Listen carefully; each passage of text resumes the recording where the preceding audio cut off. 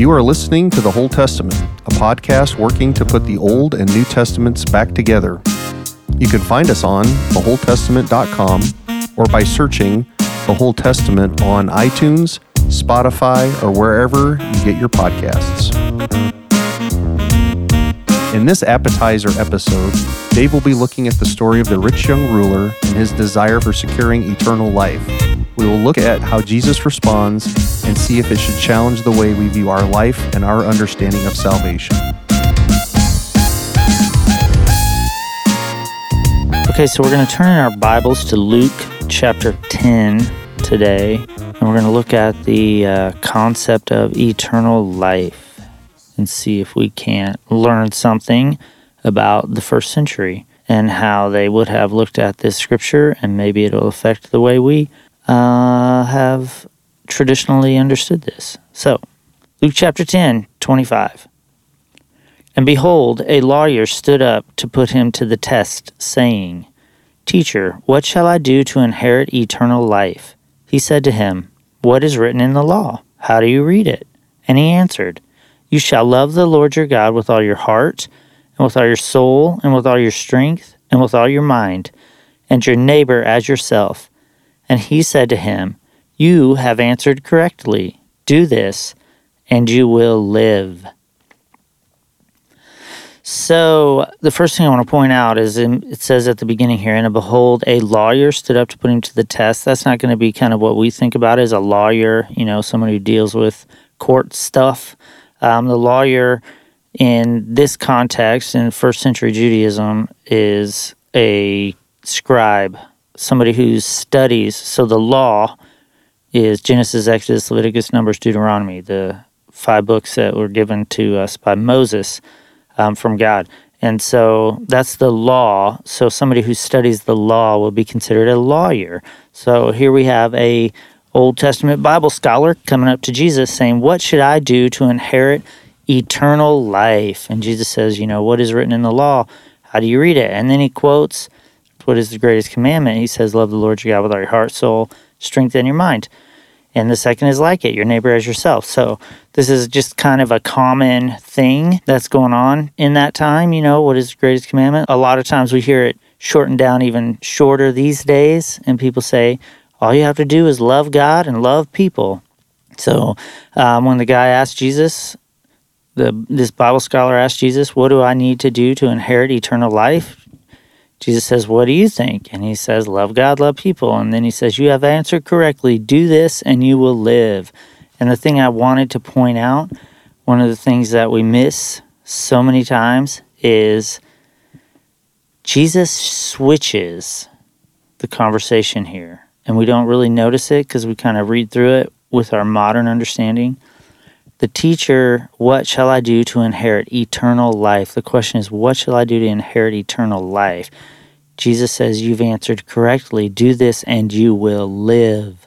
He drops the eternal. He says, you will have life here and now. There's another story. Some people think maybe Luke told it different than Mark and Matthew, but Matthew and Mark also have another story of what we call the rich young ruler who comes up and talks to Jesus.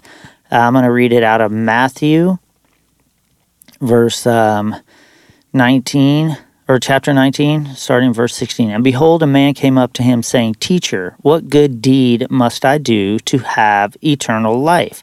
Okay, so here's the question again. Here's somebody coming up asking, what do I need to do to have eternal life?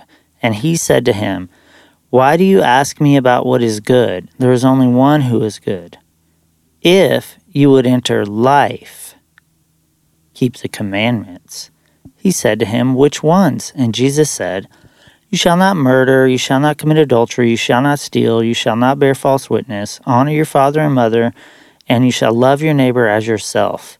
The young man said to him, All these I have kept. What do I still lack? Jesus said to him, If you would be perfect, go sell what you possess and give to the poor, and you will have treasure in heaven, and come, follow me. When the young man heard this, he went away sorrowful, for he had great possessions. So in this story, again, here comes a guy. He says, what must I do to inherit eternal life? And Jesus switches it and says, if you would enter life. So Jesus is switching the concept. So I don't know how many of you have said, what do I need to do to get into heaven? It's kind of been a focus.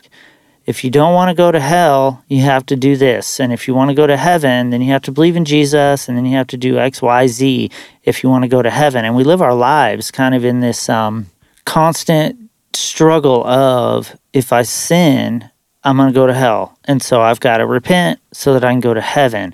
And if you go out of this church tonight, I know when I was growing up, I heard pastors say, if you don't come and repent tonight and you leave and then you die, you will be going to hell. So we find that we've inherited this idea, or we've been taught this idea, that our entire salvation, our coming to faith in Jesus Christ is really about what happens after we die. So we've got all these people who are going around living their lives basically saying, okay, I'm worried about if I mess up, I'm going to go to hell. And this whole existence is based on, okay, all of what I do and my faith and my obedience is determining my eternal salvation.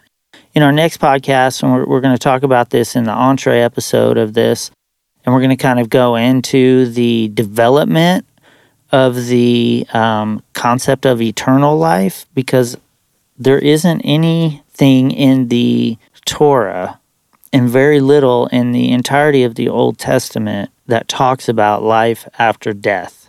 It's something that begins to develop in the intertestamental period, which is between that white page between Matthew and Malachi. That's the intertestamental period. So that's when the ideas begin to really take much more hold, and is starting to affect the way people think in the first century. And Jesus is coming on the scene, and he's saying, if you would enter life, Jesus is constantly changing it to say, look, your focus should not be on what happens after I die. Your focus should be on, what does this life look like right here and right now? And so I think that we've completely missed this opportunity where God is saying, hey, I've come to give you life, and life to the full. And we think it's so much more about what happens after I die, so that we miss the blessing. And so what does Jesus say here? If you would enter life, keep the commandments. And then there's this interesting conversation. He's like, which ones? And so Jesus lists off, and if you count with me, you shall not murder, you shall not commit adultery, you shall not steal, you shall not bear false witness, honor your father and mother, love your neighbor as yourself. That's only 6. That's only 6 commandments. And so is that it? All you have to do is those 6? Is that all? Is that really what Jesus is saying here? It's not. Jesus is never just saying what he's saying. There's always something that's deeper. He's hitting at something very specific and significant in this guy's life. And he says to him, the guy responds, well, I've done all that. What do I still lack? So the guy knows. So see, this guy knows there's still something missing. I still don't have that peace or that comfort that says, I have all this wealth in my life, and I have pretty good life, and I've accomplished the things I want to accomplish, and yet I'm concerned about what's going to happen after I die, and yet there's still this missing thing in his life. And I don't know for us if, we've got these things where we're like, oh man, if I could just get that raise, if I could just have that child, if I could just get that wife, if I could just move to this new house. We always have these this next thing, then. That's where this guy is. He's saying, man, what do I need to do to get that next thing? Because everything else is good here. And Jesus is saying, if you would enter life. So by saying that, if you would even enter life, Jesus is saying, you are worried about eternal life, and you don't even have life now. You're worried about what's going to happen with you after you die, and you're missing the fact that you're dead even right now. Jesus said to him, if you would be perfect, go sell what you possess and give to the poor, and you will have treasure in heaven, and come, follow me. So Jesus is looking at this guy. I don't know if you noticed when we listed the 6 commandments off, the ones that are missing are all the ones that are relating to how we relate to God. When the lawyer came and asked him in the previous in Luke, he says, what is written in the law? How do you read it? Love the Lord your God with all your heart, soul, and all your strength and your mind, and your neighbor as yourself. There's two parts. It's God and people. Well, what this rich young ruler is what we call him in our scriptures, or at least the subtitle is, the rich young ruler. When Jesus mentions the commandments, it's only the ones dealing with people.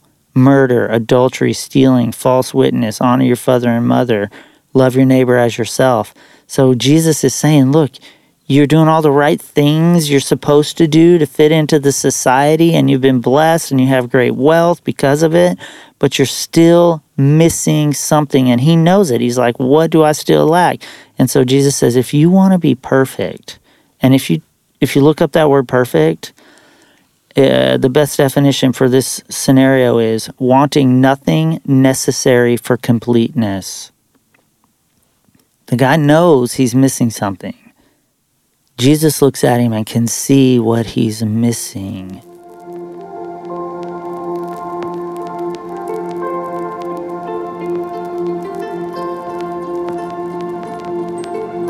Your grace will be enough when my eyes can't see what you have prepared for me. Your grace will be enough.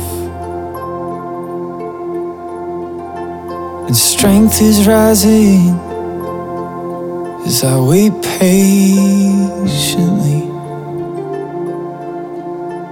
Your words, they comfort me. Strength is rising. Lift up your heads, you weary souls.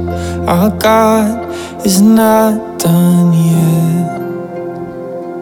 Our King will come with the morning light, bringing joy to the darkest of night. So what we see is this guy, the rich young ruler, has separated out his current existence. He's done what he needs to do in this life to amass his security. To say, I've got a house, I've got servants, I've got the right car, I've got the right job, I've got the right Facebook account. Everybody thinks all these wonderful things about me. So he's focused on his whole existence here. And what he's missed is he's separated out his life from his faith. Because he's kept all of the commandments that deal with life, and he's left out the commandments that deal with his faith. And Jesus says, as long as you have separated out your spiritual life from your physical life, and so that's the question. I want to make sure I go to heaven when I die. So what we're doing is we're saying my spiritual existence is only important. My spiritual life is important for after I die. And I can just live my life now, making sure I don't do anything really bad, and then I'll be okay.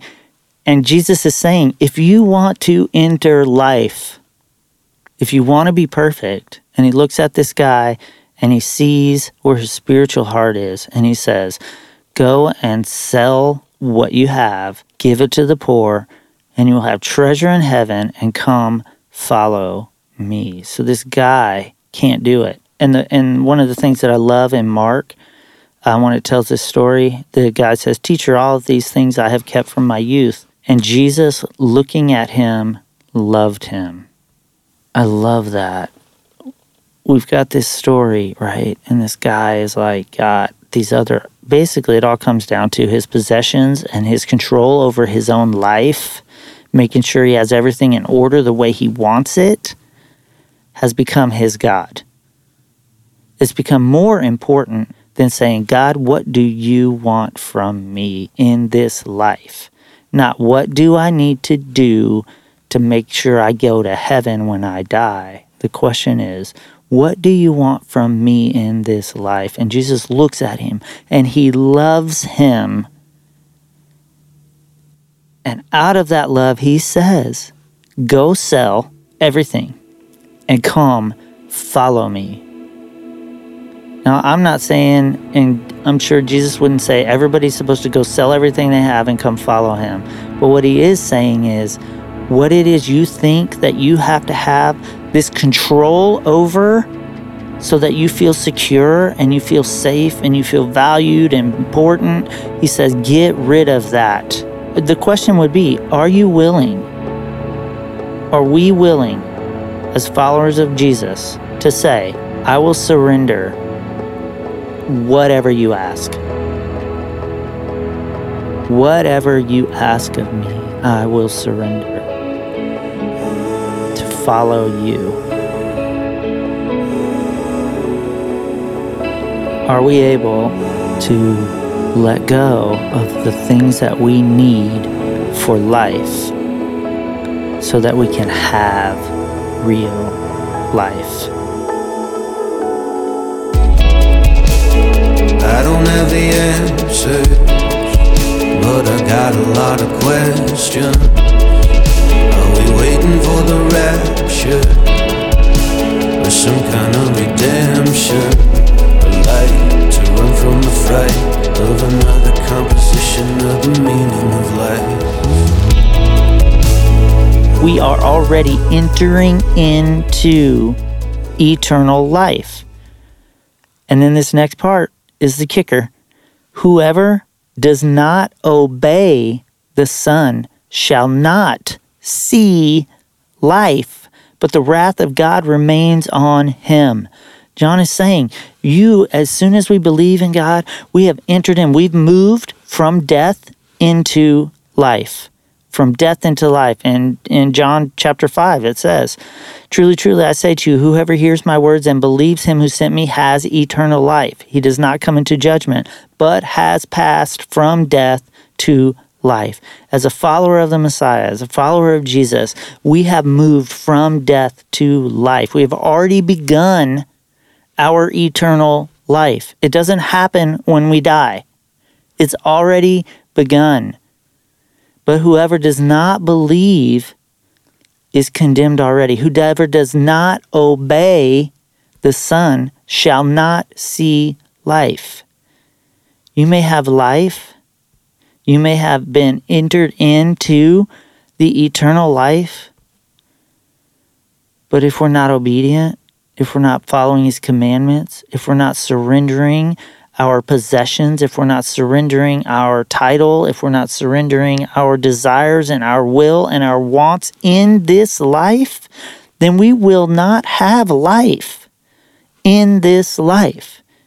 If you want to have life and life to the full, we have to realize that our spiritual lives and our physical lives are the same. And God is saying, come live the eternal life starting now. Find the blessing in obedience. Is there anything in your life that you are unwilling to surrender? Jesus is looking at you right now, and he loves you.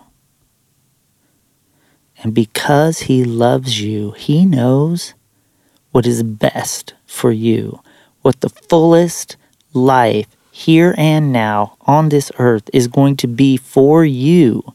But you have to be willing to trust him enough, not just with what happens when you die, but with what happens today and tomorrow. You have to be willing to trust him with whatever circumstance or situation he is calling you into, to say, look, this is life. Whoever does not obey the Son shall not see life. Heavenly Father, we just pray, God, that in this moment, whatever day of the week it is, whatever time of the day it is, wherever in the world this is being listened to, that your Holy Spirit would move in that moment,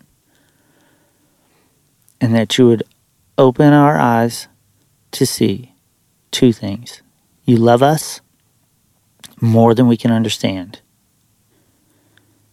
And two, you have bigger plans for our life here and now in this moment. Help us, Father God, to leave behind whatever it is that is keeping us from entering into eternal life in this moment and to follow you. We ask this in the name, the powerful name of Jesus the Messiah. Amen.